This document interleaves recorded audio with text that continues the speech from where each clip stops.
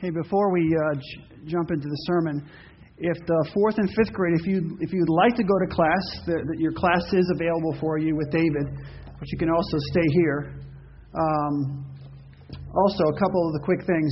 I know some of you have been out of town and haven't been here for a little while. You've moved away and you're wondering what's going on. All these things are happening. Well, what we're doing is we're going to be repaving the parking lot in June, so we'll have a whole new parking lot.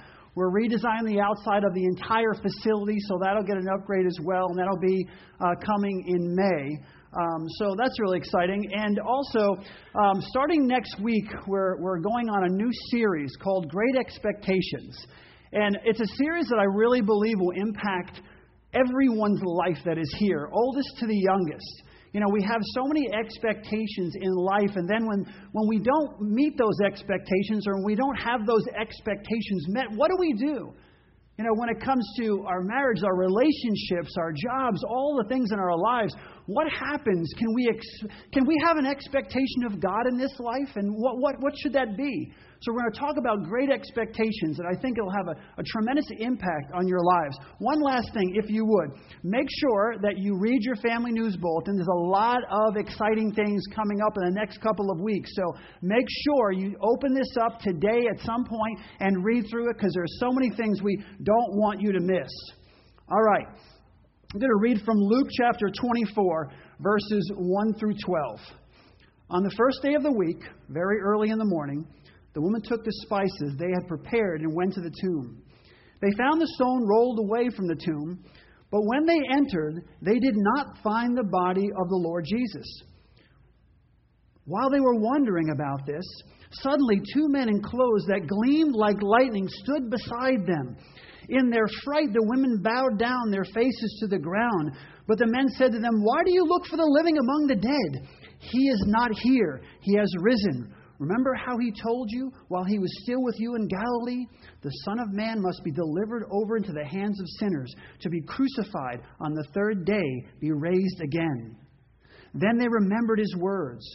When they came back from the tomb, they told all these things to the 11 and to all the others. It was Mary Magdalene, Joanna, Mary the mother of James, and the others with them who told this to the apostles. But they did not believe the women because their words seemed to them like nonsense. Peter, however, of course Peter, got up and ran to the tomb. Bending over, he saw the strips of linen lying by themselves, and he went away wondering to himself what had happened.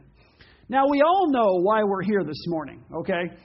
It's the celebration of Easter Sunday. It's Easter Sunday, the resurrection of Jesus Christ. And in the past, I've talked about on Easter Sunday the arguments for the resurrection, laid out the arguments for the resurrection of Jesus Christ. Last year, if you remember, I had all the different things up here, like the whip and the spear, and I went through what Jesus had experienced while he was going to the cross and when they crucified him. I promise, well, I can't promise because it's you, but hopefully no one will faint this year. Because last year we had people faint in the first service, people faint in the second service. We had ambulances coming, taking people. I think the description was a little much. So we're not going to have anyone faint this year. Maybe a few tears shed or something, but no fainting. But it was, we go through this. We go through all of these different things about the resurrection of Jesus Christ and the arguments for the resurrection of Christ. Well, this morning I have one simple question. Why did he get up? Why did Jesus Christ get up? Why did he rise from the grave? To answer that question, I want to share another story with you. I'm going to share this with you this morning. It's about a little boy named John.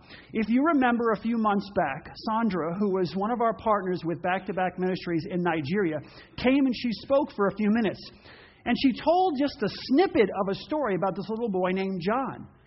And it really intrigued me. It actually broke my heart. And so I asked her to write the story for me, the whole story, John's whole story. And so she did that. So what you're going to hear this morning are Sandra's words about John. It starts, John had sickle cell anemia and was infected with HIV.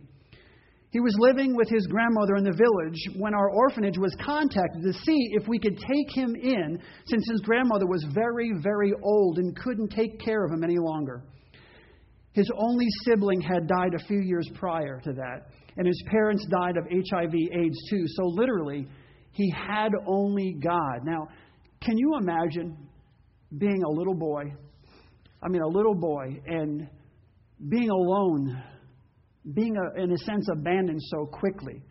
I want to pause right there because in each of our lives, there are times when we go through difficulties and challenging parts of our lives where we feel alone. Maybe we feel abandoned.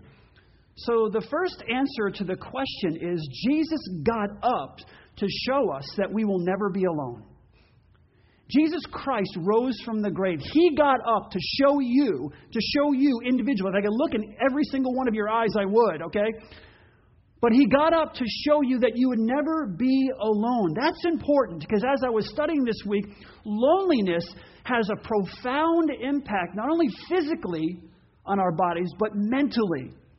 It has profound mental and physical implications for our lives. It has an extreme impact on our lives. There was a study in the University of Chicago, a study of men and women 50 to 68 years old.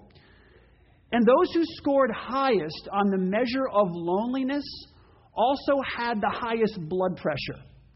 Blood pressure is linked to heart disease. Heart disease is basically the number one killer in most or many industrialized countries, and it's number 2 in the United States.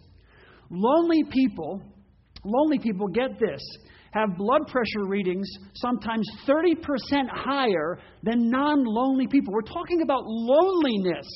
Not that you have some disease or something, but loneliness causes all of these things. Loneliness has a wide range of negative effects. Some of the health risks associated with loneliness are depression and suicide, cardiovascular disease and stroke, increase of stress. Stress has a profound impact on our lives. Decreased memory and learning. So if you're in school, I was told by someone that college students now are among the loneliest people. You'd think that's ridiculous. College students with everyone around them are among the loneliest of people. It's antisocial behavior. It's causing antisocial behavior. Bad choices, bad decision making, alcohol and drug abuse. All of these things come from loneliness. All of these things are having a mental and physical effect on people's lives because they feel so lonely. And as a culture, we pride ourselves, don't we, on staying connected. You grab your phone, everybody's texting and Facebook and everything else. And we pride ourselves on being so connected to one another. But loneliness, get this, loneliness has doubled. In a recent survey, 40% of adults said that they were lonely. 40%. That's up from 20% in the 1980s. Without all the technology to connect with each other, to get to know each other better, to stay in contact, 40% as opposed to 20% in the 1980s. It has doubled. We are a lonely culture. Social isolation, listen to this. Social isolation kills more people than obesity. We talk so much about obesity and making sure that we're healthy. Social isolation. I'm going to tell you something. I love you all to death, you younger ones. Love you to death. And I don't think it's terribly wrong. It's not a sin and you should, whatever. But I've seen people sitting in a couch, texting each other while they're sitting next to each other on the couch. Turn to the person next to you and talk to them. You can be very lonely in a crowd. So loneliness has a profound impact on our lives. Here's the deal. Like John, so many of you came in here this morning and you're lonely. You're surrounded by so many other people all day long, but you feel isolated. We look around the room and people are smiling and they're interacting with other people. And you ask them, hey, how are you? And they say, oh, fine, I'm doing fine. How's it going? Good. It's going well. It's fine. And that person gets in the car and they feel isolated. They feel alone.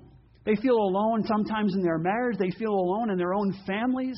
They feel alone amongst their friends. They feel alone at work. There's things going on in their lives that no one knows about. And there's a loneliness that's overwhelming people, even people here this morning. Jesus got up to let you know you never have to be alone. He got up to let you know you never have to be alone. He rose from the dead to stand by your side. We have a God, a living God, who cares. Who cares about us.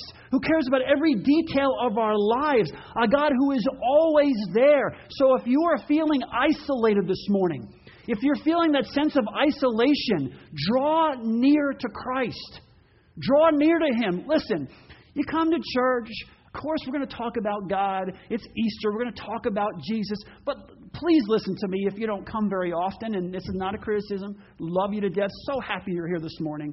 I'm so glad you came. But listen, Jesus is alive. It's real. There is a living God. Jesus Christ was a real person. He really died on a cross, and He really rose again. And if you have any question about that, you text me, you call me, you sit down with me. I will walk you through the evidence for His resurrection. This is real. You have a God who wants to walk with you every single day of your life. You have a God who cares about every detail of your life. You have a God who cares about the fact that you're feeling lonely, that you're feeling some things and been through some things that you don't want to tell anyone else, but you can actually sit down and talk to Him about it. He cares about your life. Not only that, He'll help you overcome it. In Deuteronomy chapter 31 and verse 6, it says this, "Be strong and courageous. Do not be afraid or terrified because of them, for the Lord your God goes with you. He will never leave you nor forsake you." Never. He will never leave you nor forsake you. Sandra goes on. John was frail and quiet when he came to us, but in a short while he became part of the family. We took him to the hospital for treatments and made sure we had special food and fruits and milk on hand for him. I took him to my house to play and took him to events so he would experience family and fun outings. John had a beautiful smile and would tell stories about the rabbits in his village and would smile broadly when you teased him. Over time, John began to live again. That's the second reason Jesus got up. He got up to give us new life. He rose from the grave to give us, every single one of us, new life. See, John was given new life. He was in that village, and then his sibling died, and his parents died. So he was basically all alone, a little boy all by himself. And that happens all the time. You know, John is just he's a real boy. This is a true story. But John represents 160 million orphans all over the world who are feeling the same loneliness he must have been feeling. He had a very old grandmother, and she got older and older, and she basically was on death's door as well, and she could no longer take care of John. So he was left by himself. He was alone. And he was feeling overwhelmed by the sense of, you think about it as a little, take your own children, for example, and think about them being abandoned in some village, because not everyone just comes along and takes care of you. You're on your own. Grandmother's laying there. You have no one really to fend for you, to take care of you. And so you find this overwhelming despair. But John was given new life when he went to that orphanage, and Sandra took him in. She took him into her home and made sure that he felt welcome. And he began to live again. He began to live again. Some of you have experienced things in your lives that have really knocked you down, that have put you in a place where they've shut you down emotionally, if you will. You're existing, but you're not really living. You know what I'm talking about. You go through the motions day to day. You do what you have to do to survive. And I'm going to tell you something. You think this, I'm only talking about a few people. You're making a terrible mistake. There are people all over this room right now who go day to day just getting by emotionally, hanging in there. Maybe something happened, some experience in their past. Maybe it's just what's happened over the last 20 years of their lives, but they've learned to function in this world, but they're not living. They're not truly living. They're just existing. getting up each day and doing what they need to do to take care of business and survive. Listen, because He got up, you can come back to the land of the living. Because He was risen, you can come back to the land of the living. He can do things in your life that no one else can do. Next week we start talking about, great expectations. You've had these expectations in your life and they haven't panned out the way you wanted them to. So now what do you do? That's what we're going to talk about. We're going to talk about now what do you do if you're in that state where you're just existing and you're not really living? How do you break free from that? How do you come back to the land of the living? I love this verse, Galatians chapter 2 and verse 20. I have been crucified with Christ, and I no longer live, but Christ lives in me. The life I now live in the body, I live by faith in the Son of God who loved me and gave Himself for me. That's what we're talking about. Because of what He did on the cross for you, you no longer live in a sense. Christ lives in you. There's something different. It's a new life. It's a new experience. Christ in us, the hope of glory. Because He got up, I no longer live, but Christ lives in me. I have the power of the resurrection of Jesus Christ. My circumstances no longer control my outlook on life or my future. Because right now, for so many people, your circumstances, what you're going through, your day-to-day circumstances, control your whole life. They control your outlook on life. They control your emotions. They control how you feel. They control your future. And you feel empty. You feel powerless. But you're not powerless. You have the power of the risen Christ in you if you know Jesus Christ as your personal Lord and Savior. The Holy Spirit indwells you. You have the power of God in you. We are not alone. We can live a new life because of what Jesus Christ has done for us. Listen, John was living on borrowed time. He knew he was never going to have a normal life. Even a little one knows. They understand. He knew he was never going to live a normal life. John was never going to go to college. John was never going to meet that girl and fall in love and get married. John was never going to have that career that so many of us look forward to. John was never going to raise a family. But you know what? At the end of his life, John had a peace, a joy, and a contentment that most people in this country will never experience. That most people around the world will never experience. He had a peace, a joy, and a contentment that most people will never understand. He had a hope that surpasses knowledge. He had the risen Christ. He had the risen Christ loving him and living in him. He had the power of the resurrection in him. The world no longer controlled his life. His circumstances no longer controlled his life. For a little boy, he had an eternal perspective. Sandra continues, one day at about 9:30 on a Thursday morning, I had gone to a Moms in Touch prayer meeting. And when I came out, I saw I had missed some calls from the office. I called back and my staff told me John had been rushed to the hospital. I drove straight there. John had been hooked up and was on a drip. I sat with him and he asked if I could get him some kunu, which was like custard and beans cake. We got some and I fed him. He was in so much pain and he kept on tossing and turning. After a while, the doctors arranged for him to be taken to the intensive care unit, since he was having difficulty breathing and was struggling with all the pain. Once we got there, listen to this, they asked me to go and buy an injectable because they didn't have it there.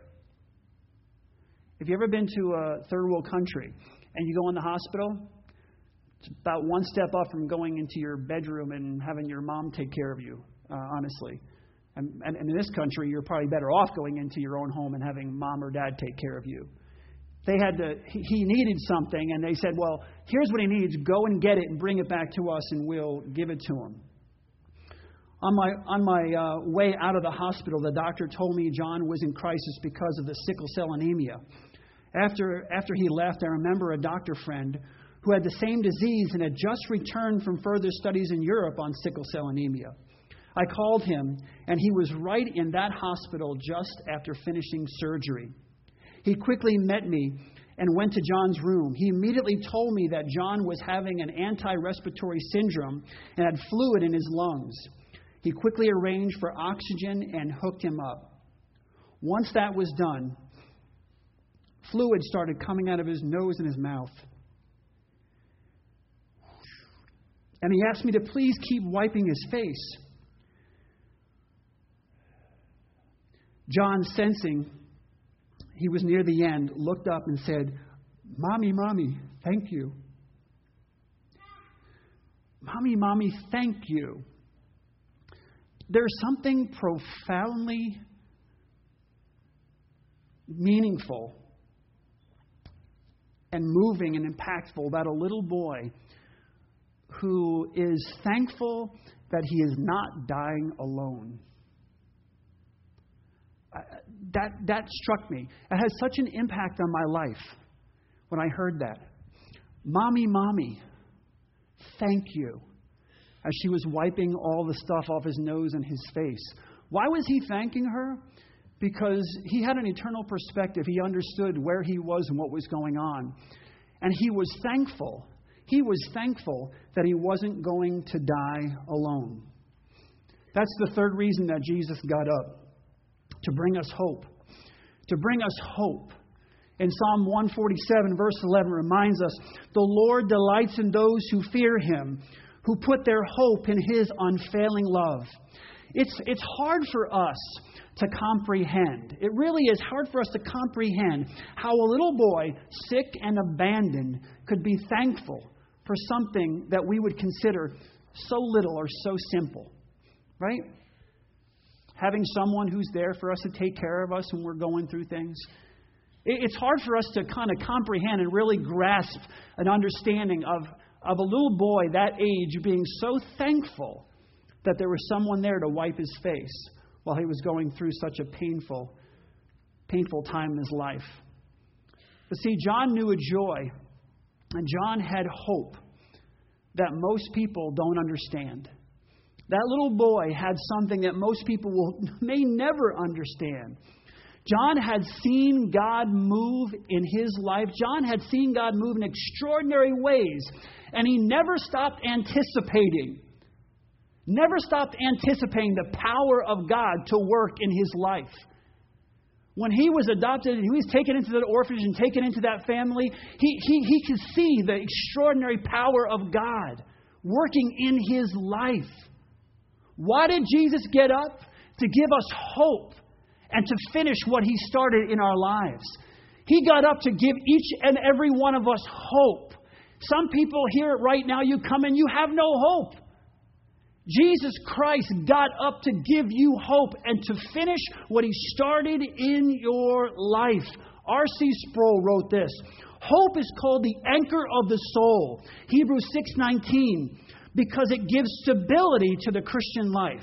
But hope is not simply a wish, "I wish such and such would take place." Rather, it is that which latches onto the certainty of the promises of the future that God has made. The certainty of God's promises. God makes a promise, you can be certain of that promise. That's what gives us hope. Like John, we should never stop anticipating the power of God to do extraordinary things in our lives. And some of you have stopped anticipating. We should never stop anticipating the power of God to do extraordinary things in our lives. And you think of John and you say, well, you think of your own marriage, you think of your family, you think of experience that you're going through right now. And you think, well, I just don't. God can do the miraculous in your life. God can do extraordinary things in our lives, and we need to remember that. In Luke chapter 24, you think of Peter. Peter must have believed God because it says he jumped up and he ran to see what was going on. He anticipated. The men and women who went and saw that tomb, they were not expecting nor anticipating what they had seen. But God did something extraordinary. God did something extraordinary. Think of Moses. Moses found himself and the children of Israel between the Egyptian army and the Red Sea. You think about that. He must have anticipated the power of God to do something extraordinary when he raised his staff, right? I have a quick question. Why do they always show Moses the day before Easter on TV? I don't know. Why do they keep showing Moses the story? I'm sorry, I digress. But Moses, he must have anticipated the power of God when he held out that staff, when he was standing before the Red Sea. You think about Queen Esther deciding to go before the king on behalf of her people. She must have anticipated the power of God to move in an extraordinary way. When David faced Goliath with his sling, he must have anticipated the power of God to move in his life in an extraordinary way. When Shadrach, Meshach, and Abednego stood for God in defiance of the king, knowing that they were going to be thrown in a fiery furnace, they must have anticipated the power of God to work in an extraordinary way in their lives. We need to anticipate the power of God to move in extraordinary ways in our lives. Every single one of us, we need to find that hope again. We need to know that God is with us because Jesus Christ was resurrected, because he got up. We have the power of God living in us. We all face hardships, some more challenging than others. Some more challenging than others. And some of you, if you haven't faced hardships, just wait. I don't mean to put a downer on you, but just wait. Wait a little longer. Some of you are wondering if the rain is ever going to stop in your lives. You're sitting here this morning and you're wondering, God, when is the rain just going to stop? I don't know how. I don't know when he is going to move. I don't know how and when he's going to move, but I do know that we need to live every day on the edge of faith. We need to live every single day on the edge of faith, knowing, trusting, believing, and anticipating the power of God to do extraordinary things in our lives. Life is hard. I am not going to stand here and tell you otherwise. Life is a challenge. Relationships are a challenge. Careers are a challenge. It's all a challenge. But we need to live on the edge of faith, believing that God is going to do something extraordinary in our lives. We all get knocked down. We all get pushed aside. But when the sun stops shining in your life, and when the night draws on and is dark and gloomy, when that happens, you need to remember he got up so that you have the power to get up as well. Jesus was risen from the grave to give you the power to get up as well. When we're faced with trauma in our lives and our past, when we're faced with challenges in our lives in the present, we have the power to overcome because Jesus Christ got up. Finally, Jesus got up to give us eternal life. He got up to give us eternal life. Sandra continues. The doctor came and took over. I didn't know that John had stopped breathing for a while and that God had revived him till a doctor told me later. Once he stabilized, I went to pick up my son from school and to buy the injectable that they needed. I rushed back to the hospital with my son, but once I got there, I saw the doctor, who pulled me aside and told me that they had done their best. John had passed away. He took me to see the body, and I broke down and wept. Our hearts were broken at the loss, but we knew that for a while, that while we cared for him, he was happy and enjoyed the comfort of home, playing with the brothers and sisters that God had put in his life, and died peacefully knowing that he was loved. That he was loved. The kids mourned John, and one of the girls who was very close to him wept for many days. We truly rejoice that God gave him an opportunity to smile, to laugh, and to be loved before he went home to be with the Lord. I thank God for the privilege of knowing John and caring for him until he left, till we meet him again at the feet of Jesus. Jesus got up for John, my friends, and he got up for you. He got up for me. He got up for us. He got up to give John not only a home here, something that John didn't have, alone and abandoned. He gave him not only a home here, to express his love and to make sure that John was cared for here on earth, but he also gave John a home in heaven. He gave something to John that was even more significant. Jesus lived a life of hardship and rejection. But you know what? Not even death could keep him down. Not even death could keep him down. My friends, this life is painful. It's filled with rejection and loneliness sometimes. It's confusing. I mean, it is really confusing sometimes, isn't it? Our lives are confusing. They're challenging. But we have a God who offers us hope in a new life, both here on earth. We can have that new life here on earth. You can have a do-over this morning. I don't care what you've done in the past. I don't care if you're the black sheep of the family, if you've been in prison, if you whatever, you haven't come to church ever in your whole entire life, if you've cursed God before. You can have a do-over. You can start over. You can have a new life here on earth and for eternity. I want to read you something from Isaiah 53, verses 1 through 6. Old Testament, okay? I want you to listen to these words and think about Jesus Christ. Who has believed our message, and to whom has the arm of the Lord been revealed? He grew up before him like a tender shoot and like the root out of dry ground. He had no beauty or majesty to attract us to him, nothing in his appearance that we should desire him. He was despised and rejected by mankind, a man of suffering and familiar with pain. Like one from whom people hide their faces, he was despised, and we held him in low esteem. Surely he took up our pain and bore our suffering. Yet we considered him punished by God, stricken by him, and afflicted. But he was pierced for our transgressions. In Psalm 22, it says, they have pierced my hands and my feet. He was pierced for our transgressions. He was crushed for our iniquities. And the punishment that brought us peace was upon him on the cross. And by his wounds we are healed. We all like sheep have gone astray. Each of us has turned to our own way, but the Lord has laid on him the iniquity of us all. If you like prophecy and Nostradamus and all this kind of stuff, let me tell you something. Read your Bible. That was written 500 years before crucifixion was even invented. How would the Messiah be killed? They have pierced my hands and my feet. But he was pierced for our transgressions. That's a pretty good guess, don't you think? 500 years before a crucifixion was even invented, and 1,000 years before Jesus Christ was even born. Listen, my friends, John 3:16 says, for God so loved the world that he gave his one and only Son, that whoever believes in him will not perish, but have eternal life. In Romans 10:9, it says, if you confess with your mouth that Jesus is Lord, and you believe in your heart that God raised him from the dead, then you will be saved.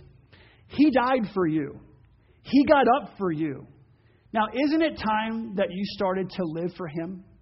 I mean, you're kind of skirting around the issue. You've been coming maybe to church, maybe your whole life. But, when you leave here, it's party hardy or do your thing or whatever the case may be. Kind of live your life out there. But he died for you. He got up for you. So my question is to each one of us, even those of us who are followers of Jesus Christ, even now, isn't it time we started to live for him? Isn't it time we started to give him our whole lives?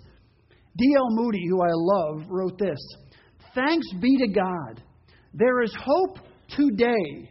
This very hour you can choose him and serve him. There's hope today. Today, Easter Sunday. This very hour, okay, at 10:42. There's hope. This very hour you can choose him and serve him. If that's your desire this morning, then I want you to pray a simple but very profound, life-changing prayer with me. I want you to think about it just for a second, all that I shared with you. I want you to think about the change that Jesus Christ can make in your life. He made a change in John's life. Very short life. But I want to tell you something. John has so affected my life when it comes to how he lived his life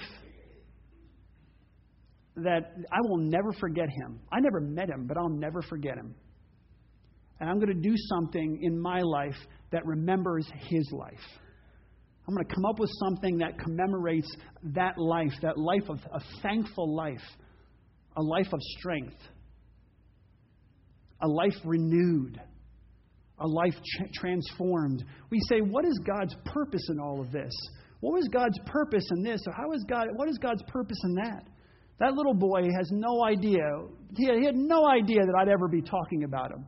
But I'm going to do more than talk about him in my life. He lives as a part of me. That story will always be a part of my heart. It has motivated me more than I was motivated before. He has impacted my life, and now hopefully he's impacted your life as well. You can have what John had. The same Lord that is a part of his life, that gave him the ability to say, Mommy, thank you. You can have that life-changing experience in your own life. And if you want that, I want you to pray a very simple but powerful prayer with me. Bow your heads. Everyone together, just bow your heads. You don't have to pray out loud. Just say this with me. Father, I no longer want to live this life alone. And like John, I think of you, Lord God, and the impact that you can have on my life.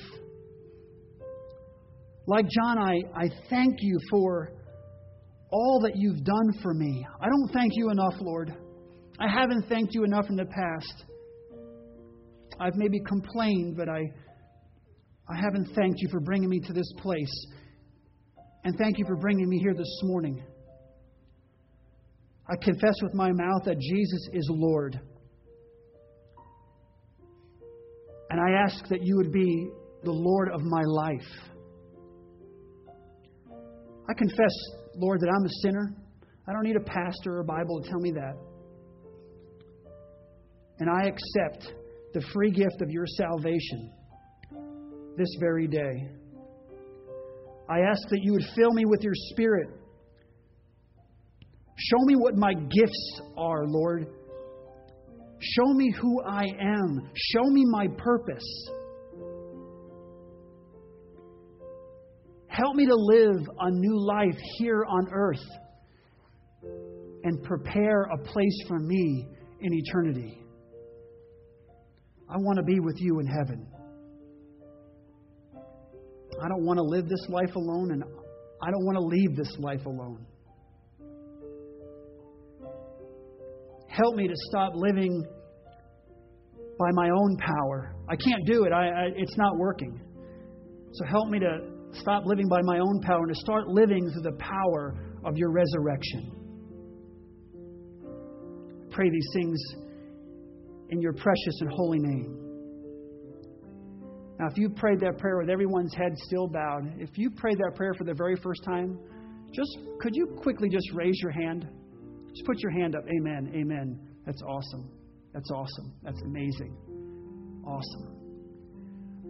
At the end of the service, I'm going to be up here just for a couple of minutes, and I have a Bible that I want to give you if you prayed that prayer this morning. I want to get you started on your spiritual journey to a new and dynamic life in Jesus Christ. Father, we love you. We praise you. We give this time to you. We celebrate your Son, Jesus Christ, who died for us and was raised again, that we may have new life in you. Help us to use the life that you've given to us, Lord, to impact the lives of others each and every day out of our love and devotion to you. In Jesus' precious and holy name. Amen.